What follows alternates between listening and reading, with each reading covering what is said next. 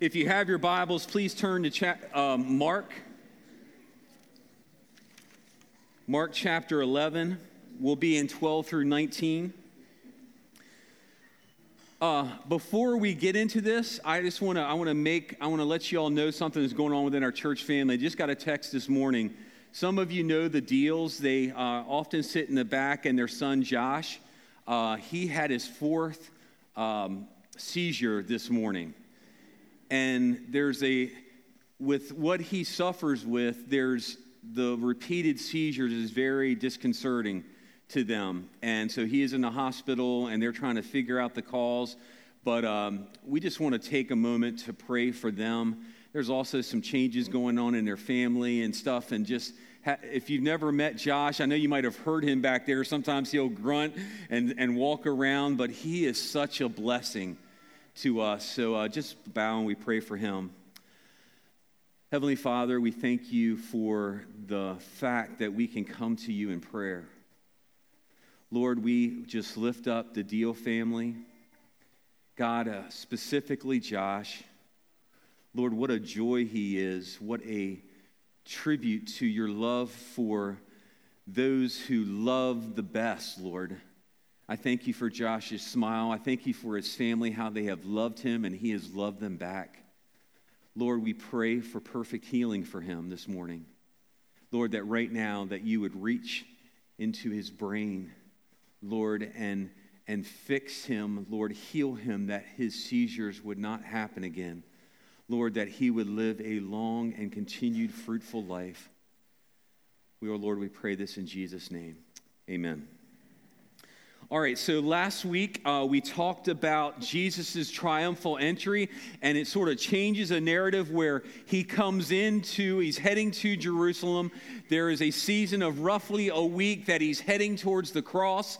He knows what's coming. He knows it's difficult, but he's walking there. And last week that the people took off their garments and they laid him before him when he was on the colt. And they said, "Hosanna, blessed be the name of the Lord. Hosanna in the highest." And we discussed how those cloaks are a symbol of identity, a symbol of sort of our own value, that we say, it is not about me anymore, Lord, it's about you. So it's saying that Jesus is king. So it's a visual reminder that these people took off their identity, let it be trampled under the feet of the donkey, and said, Jesus, you are king. No longer am I king. No longer am I in control. Jesus, you are. So it was a lot about laying down identity. The narrative starts in Bethany that we're getting ready to read, and I want you to just get a little familiar with Bethany. So we're going to watch a short video.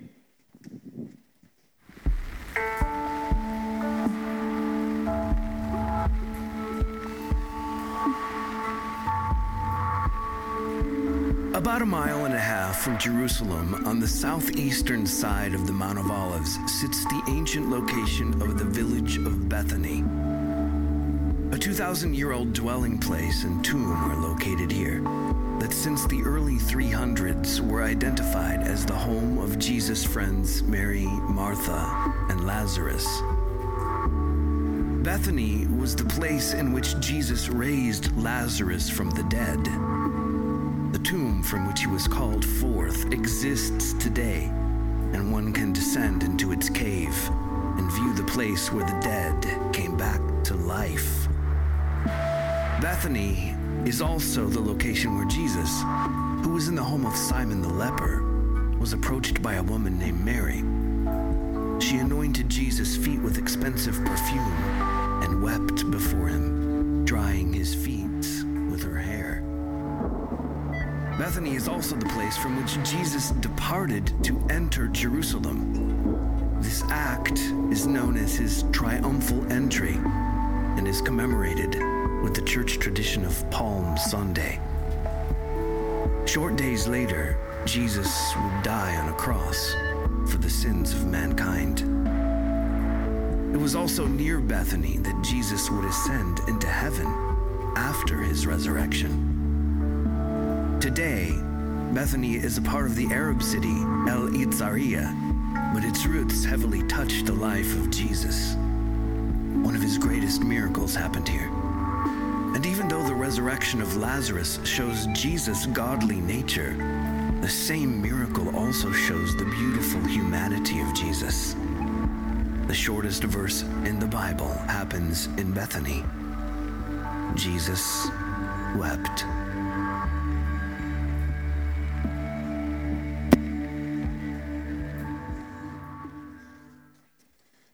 So Mark chapter 11, verse 12, it starts out and it says, on the following day when they came from Bethany, so they sort of hung out there, he was hungry.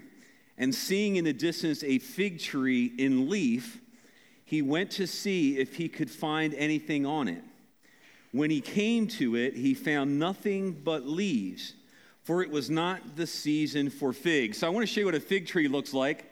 In full leaf, a fig tree is a big source of food in the area. Some of you, it's not fig Newtons. It is a fig tree, and they would not pull fig Newtons from it, but it was in full leaf. And scholars, you'll see here in a minute, it talks about that Jesus went to the tree and he was looking for food, and it was out of season.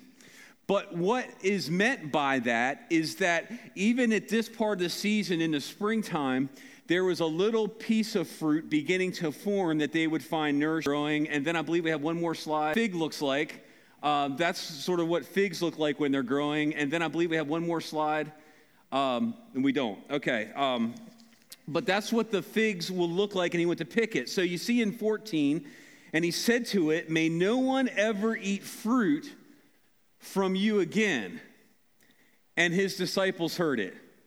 So if you just look on the outside and just say, take this little piece of the narrative, Jesus goes up to a fig tree that is not producing fruit in a season when it doesn't produce fruit. It has not grown and ripened yet, and he curses it. And you'll find out later, I believe next week, that it dies. If you just look at that, you go, what is up with Jesus? That is pretty cruel. It's not supposed to produce fruit. It didn't produce fruit, and then he cursed it and died. It's the only miracle which you will see that causes death. I mean, Jesus pronounced death on the tree. This is what's called a Markan sandwich. And it's not to be confused with fig Newtons. A Markan sandwich. So Mark starts off with this story about the fig tree, and then later in this text we're going to see he goes to the temple, and then he sums it all up together. So this story has importance because it is referring to the temple that he's getting ready to go to and cleanse. So Jesus goes to a temple that looks flowery, looks like it should be producing fruit, and it doesn't. So in verse 15 we read, and they came to Jerusalem, and he entered the temple. Now remember, get your head and heart around the fact that Jesus wasn't specifically going to Jerusalem, he was specifically going to the temple. The temple was this symbolic Old Testament viewpoint of something that was going to happen to come. It is Jesus being shown in the Old Testament where there is going to be this access to the Holy of Holies, that there is going to be something happening that's more so. And so he began to drive out those who sold and those who bought in the temple. And he overturned the tables of the money changers and the seats of those who sold pigeons. So there's a picture up here, or a diagram, and it's a little hard to see from here, but the main Holy of Holies is sort of that golden part, and to the right, and where the three is, you probably can't see, right outside the golden door is where the priests sort of hung out, and then outside of there is the court of women. So then if you broaden it out to the walls, this is the court of the Gentiles.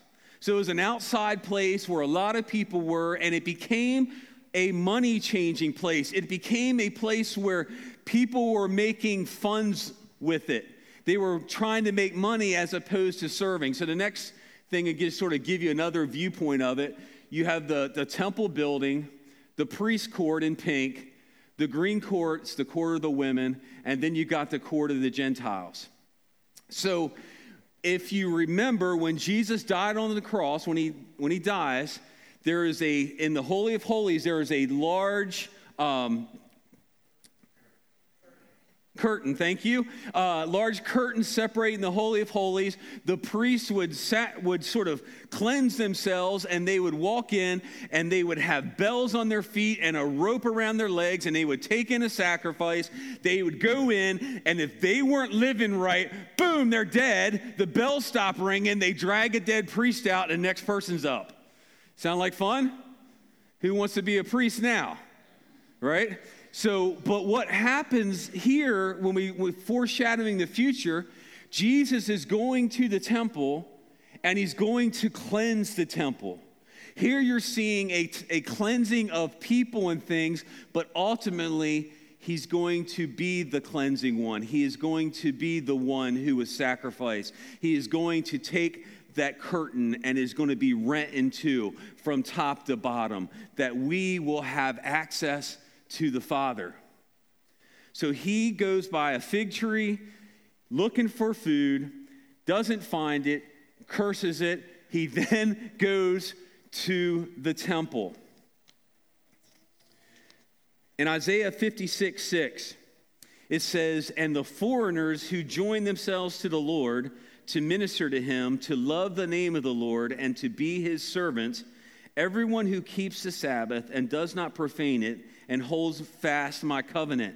So he is going to break all these barriers in the temple where you have 4 chambers, if you would, 4 sections. He's going to lay that to be laid to waste, and everyone will have access to God through Christ Jesus. Foreigners, Gentiles will have access. Women will have access. Poor will have access. Everyone will have access to Jesus Christ because of his sacrifice. And Isaiah shoots to that. Later on in Isaiah 56:8, it says, "The Lord God, who gathers the outcast of Israel, declares, I will gather yet others to him beside those already gathered." So we see that in the Old Testament, we get a picture in looking ahead of where the Israelites in the Old Testament were God's chosen people, but not all of them were saved, if you would. They were God's chosen people. They went to the land that flows with milk and honey. They went and they lived out their lives. They built a temple, and those who trusted God in faith were saved. But God says, "I will gather others." So in verse 16, back to Mark, it says, "And he would not allow anyone to carry anything through the temple." So I guess the best way I could, Scouts or Girl Scouts or anything, could describe it is if, not to bash Boy Scouts or Girl Scouts or anything, it's just like if we just started out front just selling cookies, and then brought stuff in here and began to sell, all these different items. And it's just like it became about raising money and more about than it is to praise God. We sang this morning, it's our breath in our lungs, so we pour out our praise to you, holy. We sing that because we are not, hopefully, distracted by things in our life that we've laid down before the feet of Jesus and made him king, that we come undistracted and we worship. There's nothing hindering us from access to God through faith in Jesus Christ. And that should be our source of joy, our source of worship, our source of hope in parenting. When you got little kids everywhere, it sounds novel till you're in the middle of it. Amen, folks? I do remember, it's all novel until they're there and you don't get sleep. But he is our source of hope in that. He's our source and hope when we're not surrendered in our marriages. He's our source of hope when we're not surrendered in our parenting. He's our source of hope when we fail to put Jesus first and make him preeminent. Jesus first doesn't even say it best. It makes him on a scale. In, I think it's Colossians, it says that in all things he may have preeminence. Not number 1, number 2, he's everything. And everything else falls in after him. So Jesus walks into the temple that was supposed to be a place of worship, and it became something else, and he was angry. And he began to tear things down, and he would not allow anyone to carry anything through the temple. He was done with the money change. And in verse 17, he was teaching them and saying to them, is it not written, my house shall be called a house of prayer, important point, for all nations. But you have made it a den of robbers. This house should be a house of prayer for everyone, for all nations, for all people groups, for anyone who wants to call on the name of the Lord. There is no one who should be outcast. I would say in this church, there should be nobody that we turn our head away from, that we say you can't come in. We can't check their resident status. We can't check where their mom and dad are from. We can't check exactly what we believe. All who wish to enter and worship God are welcome here. And it's quiet in the church. All nations should be a house of prayer, but you have made it a den of robbers. So Jesus is tearing things up here. Knocks a fig tree out, knocks the tables out, and it's like, man, Jesus is on a roll. Look at Jeremiah 7, verse 11. Remember, this is Old Testament. Has this house, which is called by my name, become a den of robbers in your eyes? Behold, I myself have seen it, declares the Lord. So in the Old Testament, Jesus is referencing what was going to happen. He knew what was going to happen. The prophets saw it happen as the temple came out. And frankly, it's something that can happen here. This can become a place that's not about worship, that's not about serving the Lord, that's not about doing, and it can become distracted, and the candle can be taken out. Verse 18, and the chief priests and the scribes heard it and were seeking a way to destroy him, for they feared him, because all the crowd was astonished at his teaching.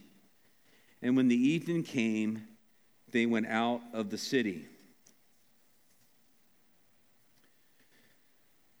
So Jesus speaks the truth.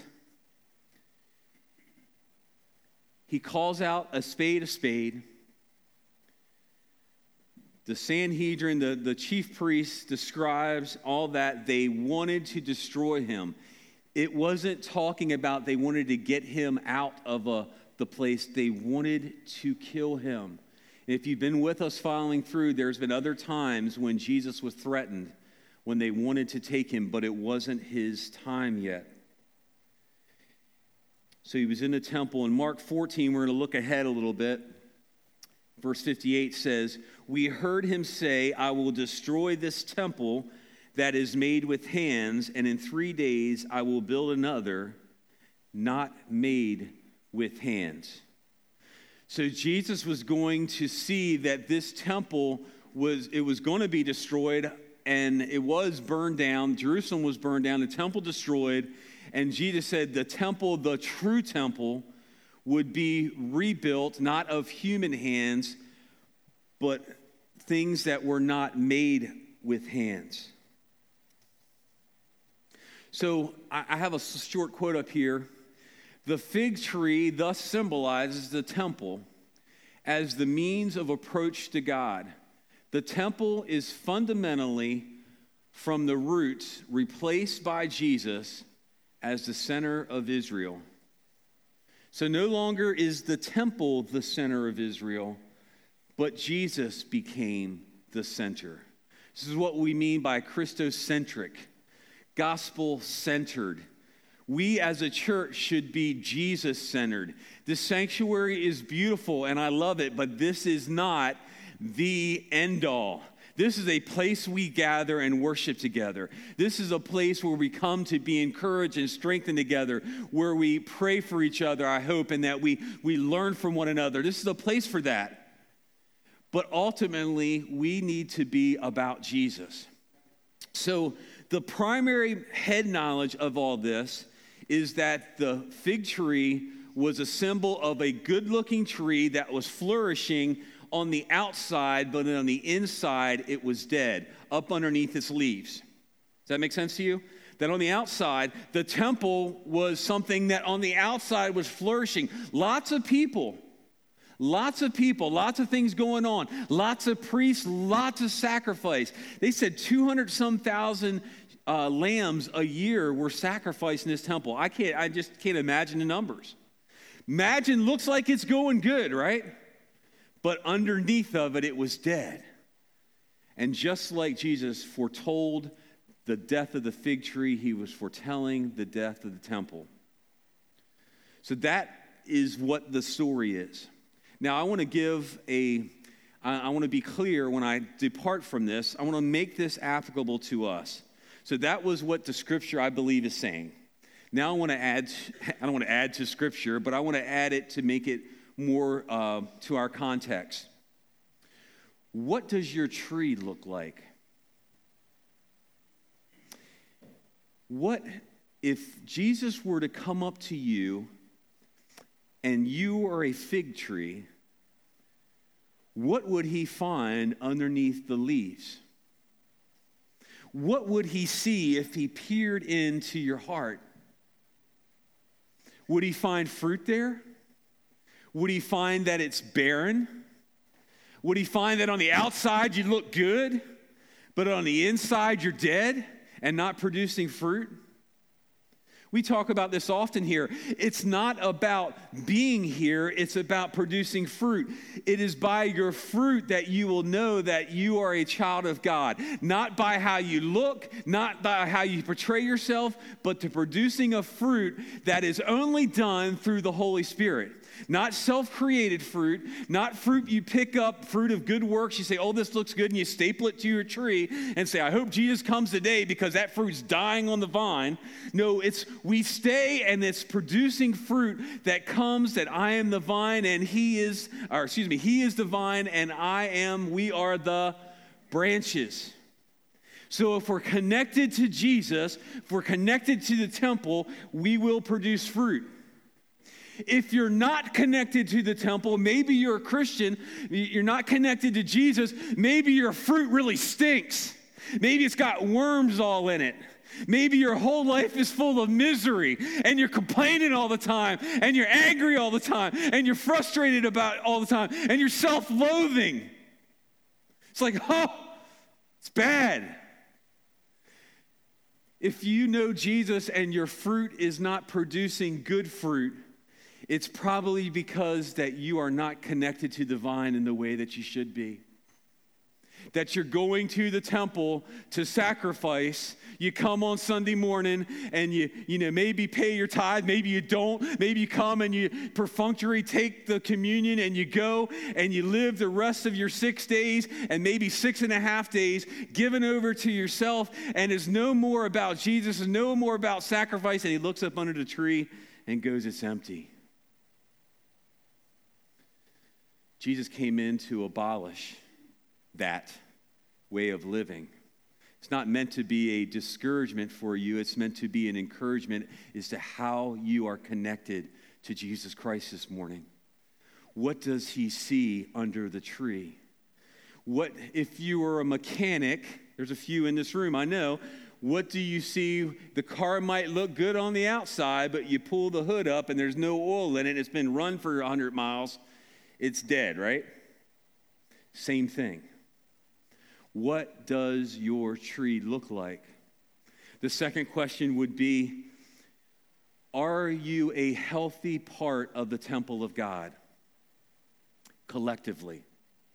Now, I am so thankful for this church. I am so thankful that I see people that are actively doing things like even Leanne Sharon. She loves your kids. Those of you who have kids in kids ministry, they love your kids. They pour out to them. They sacrifice. They do lesson planning. They come in and they prepare. They walk through the rain to be with each other. And that's a part of a healthy church when people are doing that.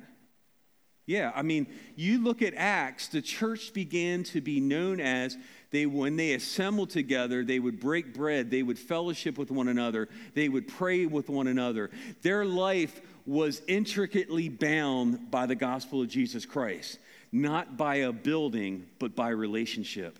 Jesus abolished the building to make and create relationship that we can have with one another. So it goes this way with us before the Lord, the curtain was rent, and it goes this way as we love our enemies, as we love our friends, as we do unto others as we would have them to do unto us. That's how we live out the gospel. So whether we're a fig tree of an individual or a collection of the church under the banner of Jesus Christ, we are doing these things not in our own power, but by the power of the Holy Spirit, totally given in to our inadequacies and believing through faith that he can do it. This morning, if you're trying to do this alone, if you're trying to do it in your own strength, you are worn out, or you're approaching being worn out. We don't want you to stay there. So we're going to have communion, and it's a time for us to break bread, if you would, communion bread, symbolism of the body of Jesus, to drink juice, symbolism of his shed blood, to remember what he did, and also to ask him for strength for the journey. Would you please stand if you're able? Please pray with me. Lord God, as we come to the table, Lord, this table is open to everyone who calls on the name of Jesus. This morning, if you don't know who Jesus is, we want to invite you to come and pray with one of us. Just ask him, even right at your seat. Say, Jesus, I don't know you, but I want to. Jesus, my fig tree is barren. I thought attending church did it, but it doesn't work. It's just barren. It's dry. I want to be connected to the vine. Pray in faith. Pray that Jesus will save and he will create in you a new heart and give you peace. Lord, we love you and we praise you this morning as we come. In Jesus' name, amen.